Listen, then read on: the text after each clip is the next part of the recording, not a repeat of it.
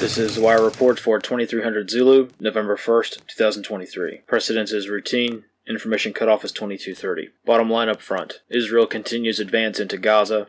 Casualties mount on all sides. Beginning with international events. In the Middle East, Israel continues to take casualties in their advance on Gaza City as information operations from both sides obfuscate the situation on the ground. Demonstrations throughout Israel intensify as Israelis protest in opposition to the invasion of Gaza. So far, most counter-government protests have been swiftly put down by authorities. In the south, Israeli forces have engaged in a western advance to the sea and are expected to reach the beach by tomorrow. This maneuver will result in the isolation of Gaza City into a northern pocket and allow a south-to-north advance from central Gaza into Gaza City. Analysts comment. This will also effectively cut off any evacuations south for the millions of Palestinians who have not been able to leave Gaza City. It is not clear as to if Israel will allow fleeing civilians through their lines to the south, but this is unlikely for now as the situation remains highly dynamic. In Western Asia, Pakistan begins the process of deporting hundreds of thousands of Afghan refugees who fled the country following the Taliban takeover 2 years ago. Last month, Pakistan announced that by November 1st, all undocumented persons within the country would be deported. An estimated 1.7 million Afghan refugees currently reside in Pakistan and are facing deportation. Analysts comment for this wire. Israeli forces themselves have claimed heavy casualties, but it is not clear as to what Israel considers to be heavy casualties. Though statistics are impossible to verify, the IDF has publicly declared 16 casualties since the invasion of Gaza began. By contrast, roughly 10,000 Palestinian casualties have been reported since the start of this conflict. Note that Palestinian casualties are difficult to discern from Hamas casualties. However, since militants are seeking refuge in long-established tunnels deep underground, the overwhelming majority of casualties in Gaza so far have been civilians. Rumors are circulating on social media alleging Iran's direct involvement in the Israeli war is to begin soon. So far, there are few indications that Iran's actions are anything more than saber-rattling responses to Israel's actions in Gaza. Most Arab states are preparing for this conflict to escalate, but all of this hinges on Israel's actions in Gaza. If Israel continues to strike civilian centers, the excuse of Hamas using human shields is not an argument that is going to cut it with most of the world. As such, high-profile airstrikes resulting in substantial civcas are likely to warrant a response from Middle Eastern nations that so far have been biding their time. This concludes the wire for 2300 Zulu, November 1st,